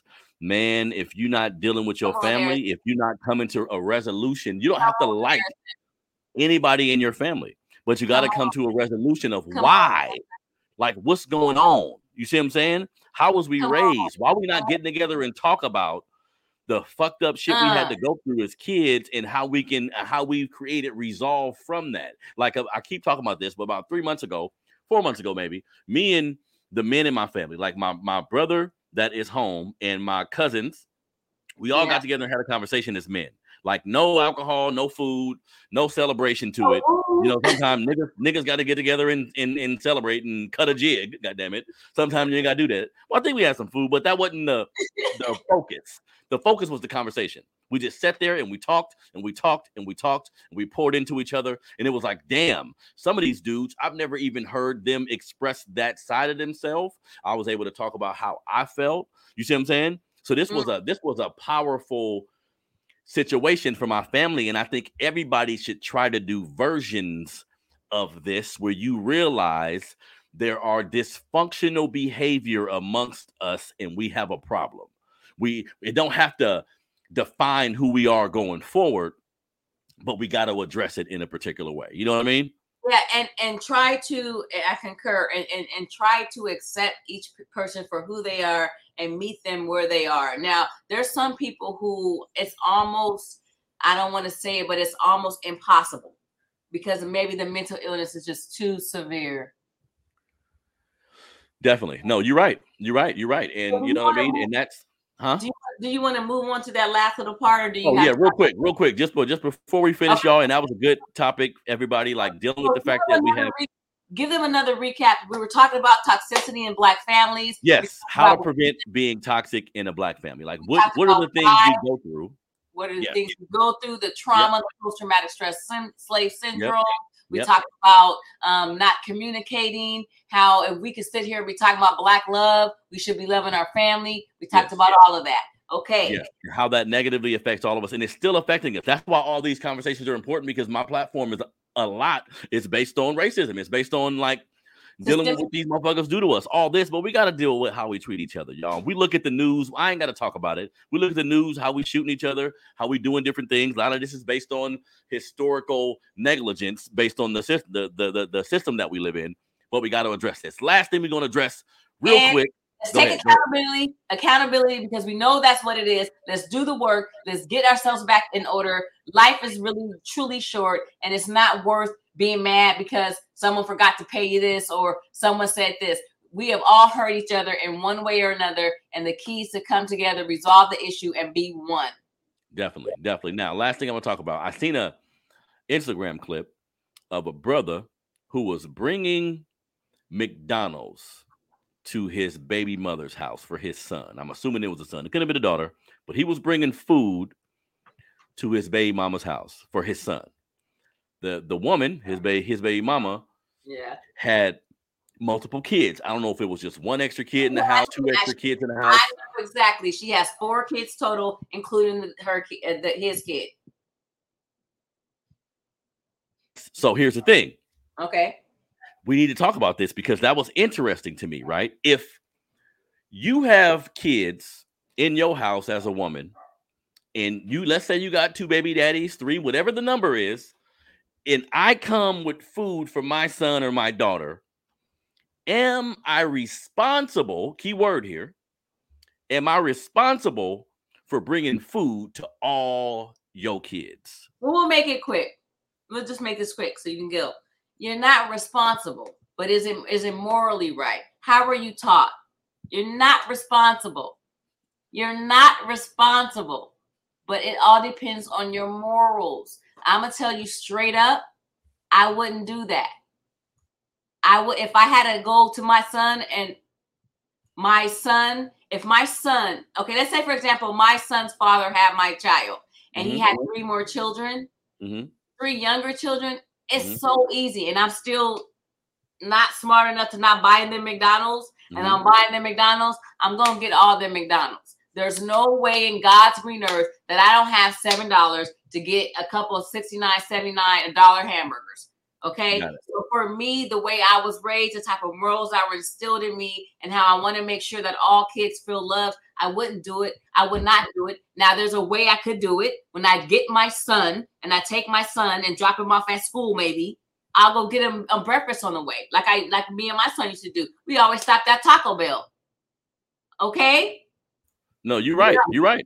We always stopped at Taco Bell and got breakfast. So why don't you do this, sir? Why don't you come pick your son up, take him to school or daycare, wherever you got to go, instead of coming with some damn big ass bag of food for only your child?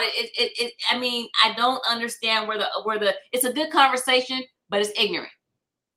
Wait a minute. Okay. Wait a minute. We all know the man should pay. Whoa, my sister, hold on one second, because we talking morally right. Let's not throw moral in the conversation, because I'm not dogging the sister, right? But her fucking attitude, her approach was entitled and horrible. That approach, because again, I'm not gonna assume the sister had hella baby daddies with hella kids all fucked up or whatever. I'm not gonna assume the worst about the sister, but that approach was fucking horrible, and that approach reminded me of the entitlement I see in women sometime. No, turn back around here. You ain't got no food for all these kids. What you controlling? Who you talking to? Who you talking to? What really should happen is that woman and man should have a good enough relationship where he call him before he come and saying, hey, I'm bringing Tommy some food over there. Would I bring him? Want to bring the other ones? You got something on it? Because them your kids, you got something on it? Or the woman can say, she could have easily, look, she could have dispelled any negative energy by stepping outside of the door and say, look, the other kids is in here hungry. I don't have the money right now to get them something. Maybe next time there's a conversation that can be had that change all of this, but I didn't like that woman's attitude. And then she filmed it. I agree with her response. He don't have to do shit. We talk morally. Of course, he doesn't have to do it. But should he do it? I said, of course, he doesn't have to do it. He doesn't have to do nothing but stay black and die, as my Uncle Haynes told me. But what I'm saying is, should he do it? And Harrison, I wouldn't be mad if a dude didn't. As long as I personally would. I cannot imagine you taking. I would. I can't imagine you just taking food to one kid. I just can't. Maybe I'm wrong about you. That's my spirit, though. That's who I am as a person. You would take all everybody. But here's the thing, though. I'm gonna keep it honest. Depending on what point in my evolution we talking about, exactly. Let's just say I didn't know the kids was there or whatever, and I pulled up with a bag, a little Happy Meal for my boy, right? And I'm about to go in the house with it. Her attitude could have made me say, fuck it, give him this food. Her attitude could have made me turn around and say, okay, give my son, or I could have went and got them something, but because of how you coming at me, fuck all of this shit. That's my thing about like what I have to do, what I deal with personally with human interactions with people. How you talk to me, how you speak to me, this matters. I'm all about respect, transparency, and communication. You can get most things out of me if you talk to me the right way. You yelling and screaming at me, it's wartime. This is something I'm dealing with. Or being slick. Same thing. Being slick. You don't even got to be. You don't even got to be yelling. It's That's you true. with words and being sarcastic and things of that nature. Yeah. But at the end of the day, that's a part of that's a part of the whole toxicity in the Black families, and we have to figure out a way to where our kids, like, let's go back to the times when we make breakfast like the Black Panthers did. Let's go back to the times when all our Black men came together and made breakfast for our Black children, so that we don't have that problem. Let's go back to that. Real shit. No, that's real shit. And just that whole situation again. I think a man should be able to, like, you should want to look out for all the kids around you. Like, just on some real shit. If you for the community, if you for your people, I want to look out for anybody that's hungry, anybody that need it. But don't be treating it like it's some requirement for me when his daddy ain't bring him nothing. When you in this house for, I don't know how that situation happened, but it's kids in here by different dudes. It triggered me a little bit because I've seen women with like that are on the negative, side of this. Meaning they got 3-4 kids by 3-4 different dudes, and they putting out all these demands when you should have been more responsible if you want to talk about all this fucking morality. Right. You see what I'm saying? So It comes both ways. It comes both ways. Again, you hit it on the nail, the delivery, the way she did it. But we all know that there's so much more to the way that she reacted. Like I said, I had a lot of stress and anger in my life raising one. She has 4. So again, let's show our sister some grace. Wait. Who have 4? That woman have 4 kids? He has 4 children. He over here bringing food just for one. Whoa. Okay. And she said, you know, my food stamps don't come into the tent. Oh, come on, Cherene. It's not a thing. I was trying to shoot this sister some bail, man. So you ain't got a job and you talking about my McDonald's? Hold on. So it's not even a thing where there's food.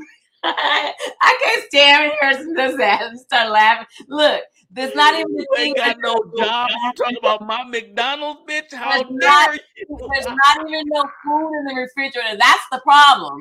You know, because because he was with her. He's been with her. He knows the woman ain't got no food. That's what makes it bad. You know my food stamps don't come to the 7th. You up over here in the 1st, bringing goddamn Big Macs. Wait a minute.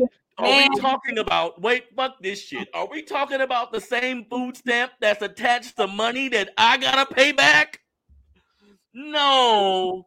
I'm not bringing no McDonald's. And a matter of fact, I need you to have me a goddamn lunch.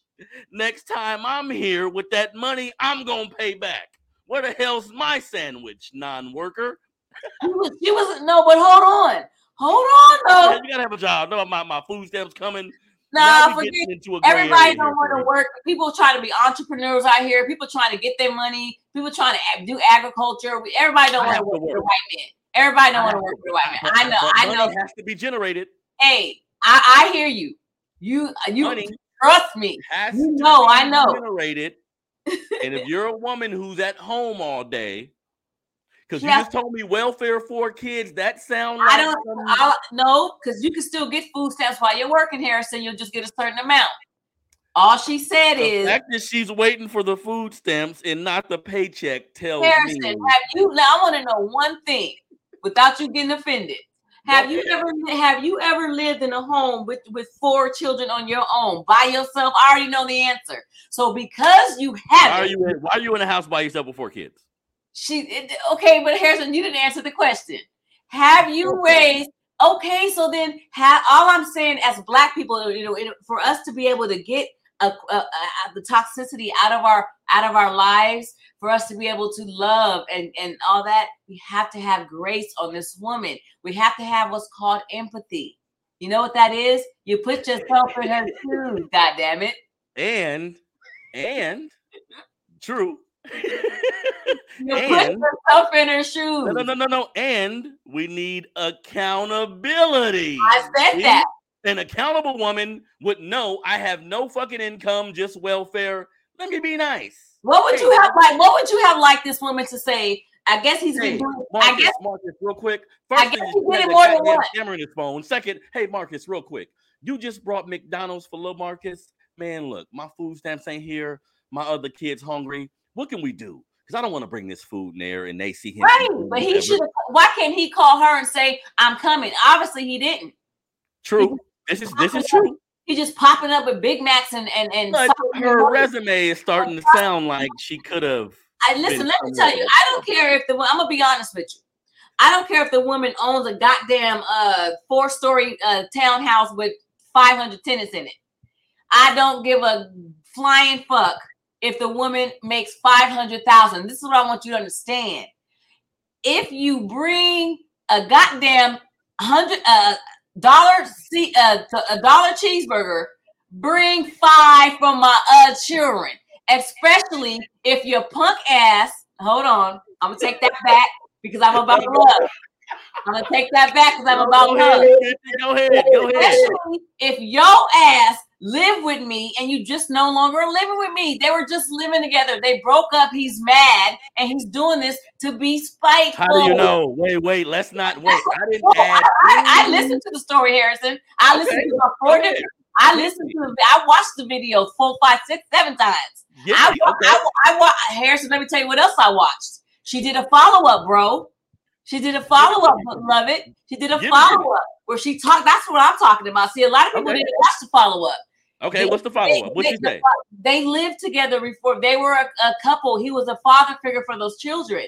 It's not no fly-by-night type of thing. That's why she said when you were with me, you did for the kids when we were together. You already know how men act. Wait a minute. Why was the camera though? Why was the camera in his face though? Why was the camera in his face? No, they were no longer together. When they were together, he did for all the kids. He had no problem getting McDonald's for all the kids in the morning. He's not obligated. But see, now you're switching it up. What I'm saying is, I already told you he wasn't obligated. I said it ain't right. Yeah. So and it doesn't make sense. He's not obligated. If anybody says that he's obligated, then they're ignorant. Wait a minute. So if I say, look, I ain't with your ass no more. He's not obligated, but I ain't bringing food over there for everybody. Let me tell you what he is. He's out of order. He's not doing nothing decent, and he's not doing it in order. And I learned that from Pastor Alonzo Morris. Do things decent and in order. You're decent, you're not doing it decent, and you're not in order. Forget the obligation. Forget if they're your children. It's not decent, it's not in order, and shame on you. Okay. I respect your opinion. And you agree. You already said you wouldn't do that to a child. But here's the thing, Cherene. I would be in a pickle if the woman I'm all about respect, man. If she would have talked to me like that, I don't know if I could have. Because look, I could have mistakenly been rushing home from work, grabbed this meal for my son, like some other shit. Oh, he worked. Think about it. Okay, wait a minute. He worked the late night, because we were talking about morning where he consciously. Okay, so I could have forgot. Communicate with me the right way. Now, what you saying is they was having like a vindictive spat almost. No, he was mad at her. Well, no, what I'm saying is, because I don't know these people. What I'm saying is, after she did the second video, she gave more information that they were together. They were a couple. Does that mean? What does that mean? That don't mean shit, Cherene. They were living together. They were having sex. He was sticking his penis into her vagina. And that happens all the time in America. That shit don't mean nothing. Together. That's why they got this whole 3-4-year-old child. And and she had other kids. They were together. They were living together. He was buying food, doing stuff for the kids, being a good man because he knew it was decent and in order.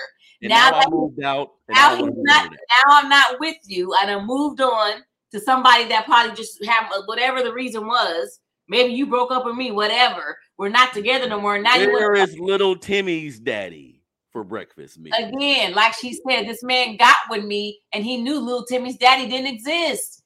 Wait, no. See, that's no. He exists. Did you run him off?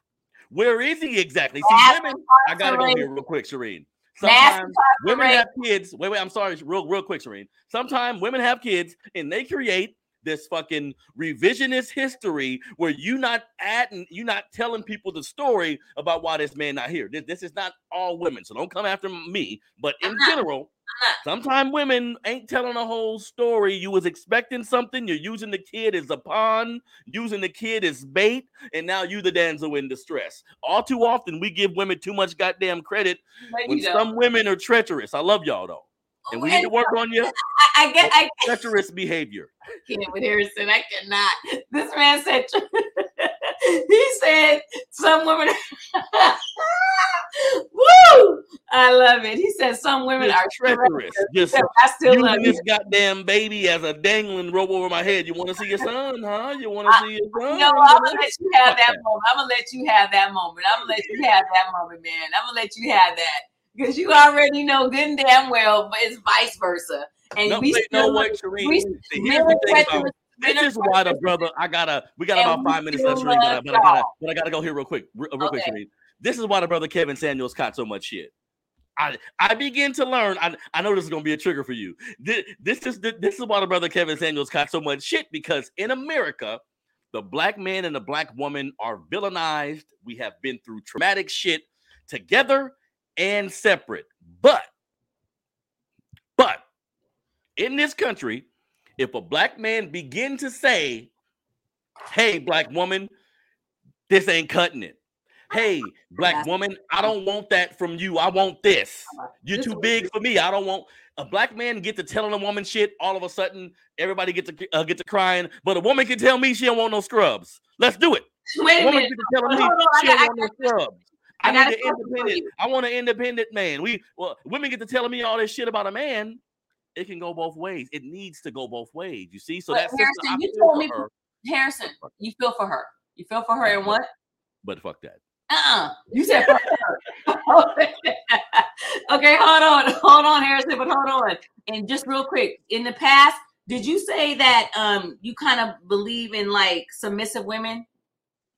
I believe in that ideology has a lot to do with toxicity and black relationships and black families as well. The men believing in toxicity. But let me just read this to you. This is from my cousin Oshun.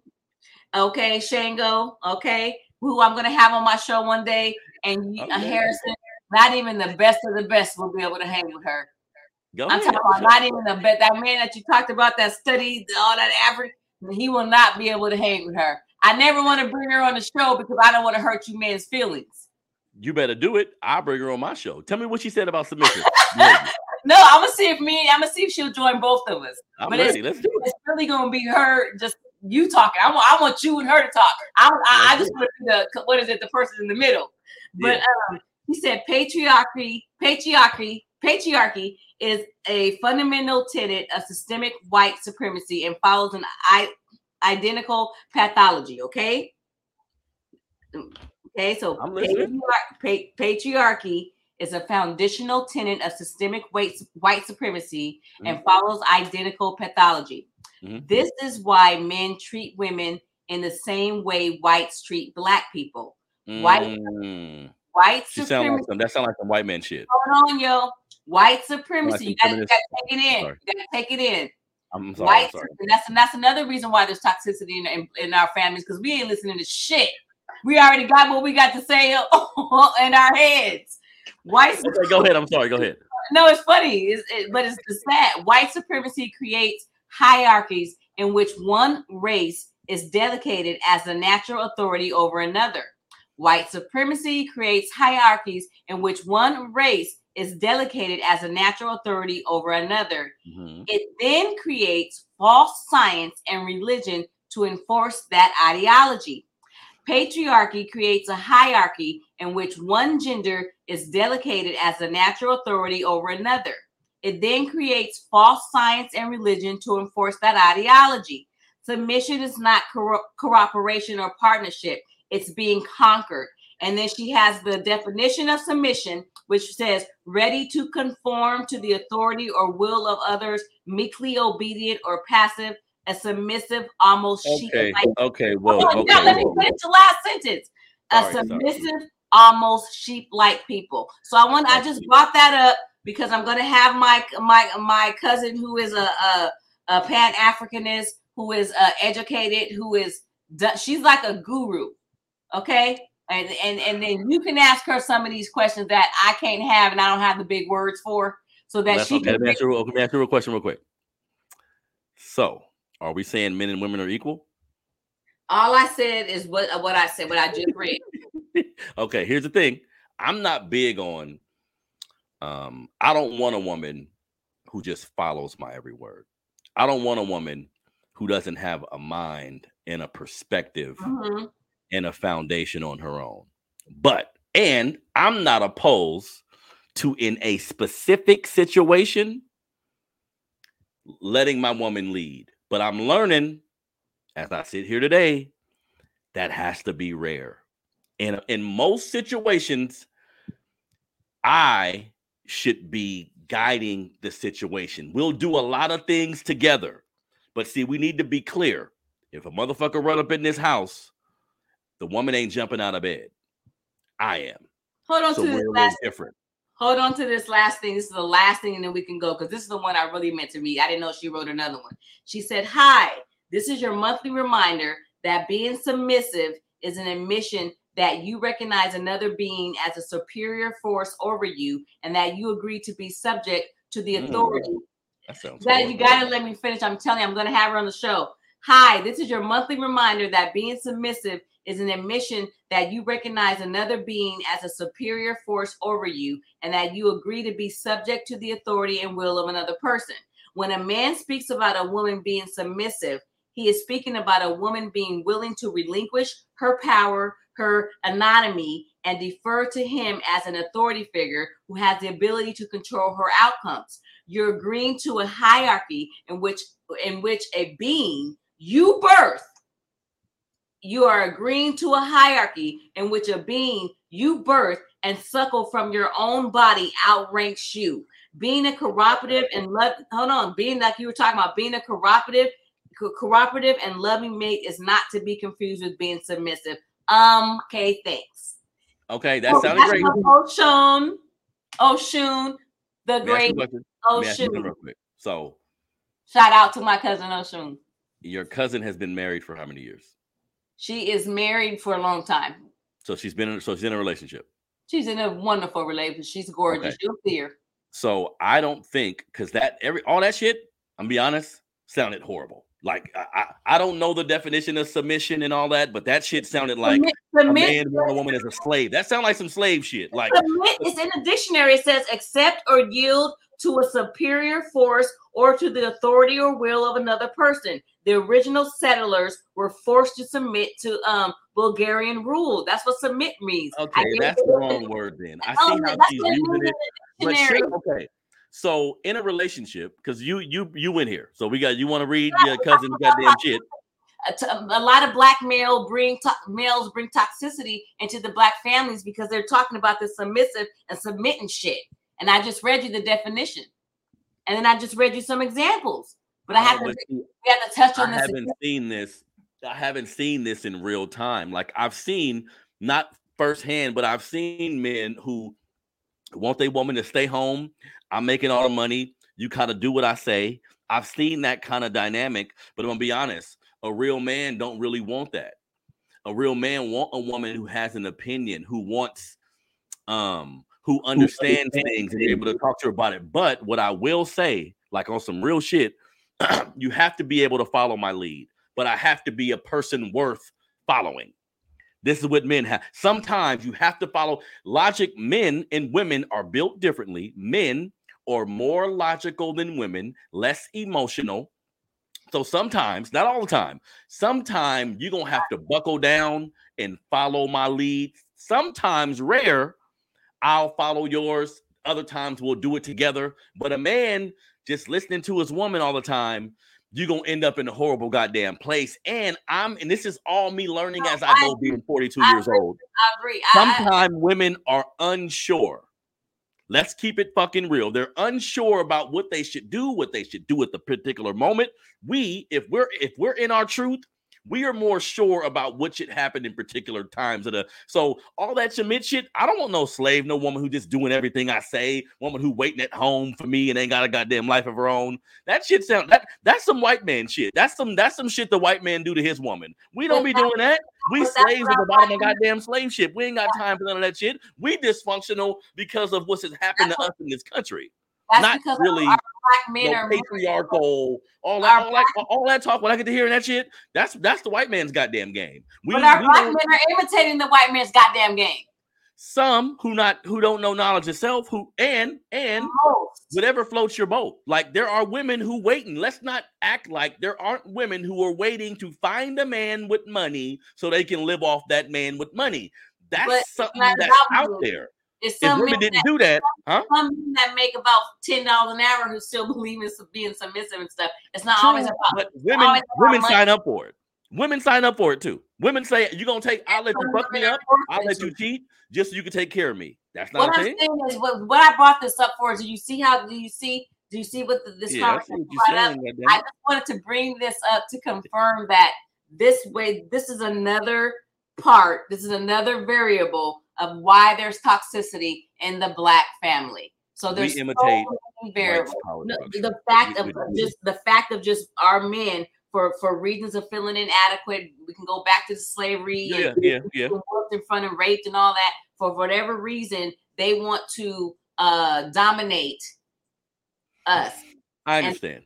And so that creates the toxicity, right? And then you're right. There are some women that damn show sign up for it. Not be the one leading because they got their own trauma, their own insecurities, their own goddamn mental illness that needs to be addressed.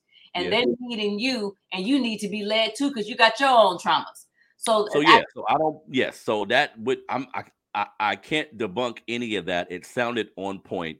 Just when I think of submit, me personally, I don't think of someone doing everything I say. I just think in moments, I'm going to probably know if I'm doing my job right. There's going to be moments where I know what's best. There's going to be moments where I may see something you don't see. Same for you. But in general terms, I think the man has to be in front leading. A lot of times we're going to be side by side. That's desirable, but that's just not the way it is all the time. But a man has to lead. A man has to be worth. The goal is to create black men in our community that are able to really lead. And when I say lead, we're like you said, we're not talking about us doing exactly what they're saying. We're talking about them being sound-minded, having good judgment, not being emotional, because most men are more emotional than women, and that's okay. I am at times. So I just wanted to end it up with some other reasons why there's toxicity in the Black family. We talked about this. We talked about relationships, toxicity in the Black family. You guys, hey, it was a wonderful conversation. Harrison, thank you for having me. I know you have to go. It's always a good time. You know how we do it. Yeah, man. So this has been another episode of the Melanated Combo Podcast. My sister Cherene Briggs. This is fun for me, but this is also informative, man. We gotta, you know what I mean? I like to play and have fun, and I'm using my personality more in these conversations, which is needed. But in general, I just love my people, man, and we need to figure it out. Me too. Like but I always say it when it's something I'm dealing with, when it's something I didn't do well, I'm always transparent with that. But this is all real shit. What your cousin is talking about, I would love to speak to her. You know what I mean? Yeah. So I'll set that up then. Let's what I'm gonna do is, again, I'm gonna be the moderator. Mm-hmm. But I'm telling you, Harrison, I agree with a lot of what that was being said. I'm just being an asshole, but I agree with a lot of what was said. I don't know, but I want us both to interview her and we can figure it out, because she has a lot of knowledge, and I want it's just so deep, right? Yeah. A lot of people aren't going to agree, but I want her I want her to empower the women more, and I think it would be nice if, you know, I might have just all women, but I would love for you to be a part of that. Yes, definitely. So she's very busy, but when we get the time and I can figure out exactly what I want, because deep down inside I want to go through her posts, pick out about 7 or 8 of them, and then have her respond to them and say, explain this, tell me about this, why is this, how does this? That's kind of what I want to do. Like I'm interviewing Malcolm X or my girl behind me, Angela Davis. Yeah, definitely. Yes, and I would definitely appreciate that. So, Cherene, tell everybody where they can find you. What are your social media? Already. It's, you can find me. Basically, I don't know what happened to my name, because I think I did something wrong. But it's Power Moves Presents on Facebook, just like it sounds. And then also Cherene Briggs. You guys know who I am. Most of you. Cherene. Cherene. Briggs on Facebook, and I do have a website that I'm building right now. It's just basically powermoves.org. And hey, also you guys check out my clothing line at Nikki's at 2251 on Florin Road. Beautiful African handpicked garbs by me. If you want to be looking like a star, if you want to be in style and just feeling beautiful, shop there. It's where the African market is. It's open Tuesdays through Saturdays from 11 to 6 p.m. Mm-hmm. And that's it. That's going on right now. I have something else coming up where I'm going to do some open mic around the Greenhaven area. And so you guys be looking out for that. It's going to be something that we bring to the Greenhaven area, more culture. All right. It's your girl, Power Moves Presents the SAC Report. Be looking out for our big event that we have coming out, celebrating our 25th issue. SAC Report magazine. You already know what it is. Peace, respect, and blessings. Definitely. Thank you very much, my sister Cherene Briggs, for coming on the show today. I really do appreciate it. This is your brother Harrison, man. Another great conversation. All this is about is having great conversations, and we're gonna keep doing it, man. I enjoy this. I think people are getting something from it, and I'm gonna be rich as hell off all this shit one day. You know what I mean? And I'm gonna be able to take care of everybody. That's how my mind works. Me too. Yep, you're gonna be right there with me, sis. You know how Charlamagne God putting everybody on? That's all you got to do for me. And I'll do the same for you. Now, look at your heart. Put your hand on your heart real quick. One heart, y'all. Okay? That's all it is. We one heart, right? And then, you know, it's not beating all hard. It's beating, right? You can feel it, right? But it's not hard in an angry way. These are conversations that we got to have. We can get a little bit loud and all that, but you lead with love and remember that we are one. One heart, y'all. Peace, respect, and blessings. Yep, that's all it's about, family. So make sure tomorrow you check in with my new episode of the Melanated Combo Podcast tomorrow, Thursday the 14th, 6 p.m. Jill Nagel, Caucasian woman who's an anti-racist strategist, author, talks a lot about white supremacy. Me and her going to get into it positively. Like I'm hopefully, you know what I mean? But I'm prepared for whatever. Know your boy. You feel me? Also go to melanatedcombo.com. It's my new website that houses all of the shows, all the information I present, information about history, news articles that I find. Yep. So go to the website. Follow me on Melanated Convo 100. That's my Instagram page. On Facebook, it's Melanated 100 for the Melanated Convo page. Harrison Anderson on the personal page. Again, thank you very much, everybody, for tuning into another episode of the show. We out. Subscribe to Cherene Briggs on YouTube. Yes, ma'am. All right, Cherene, you have a good one.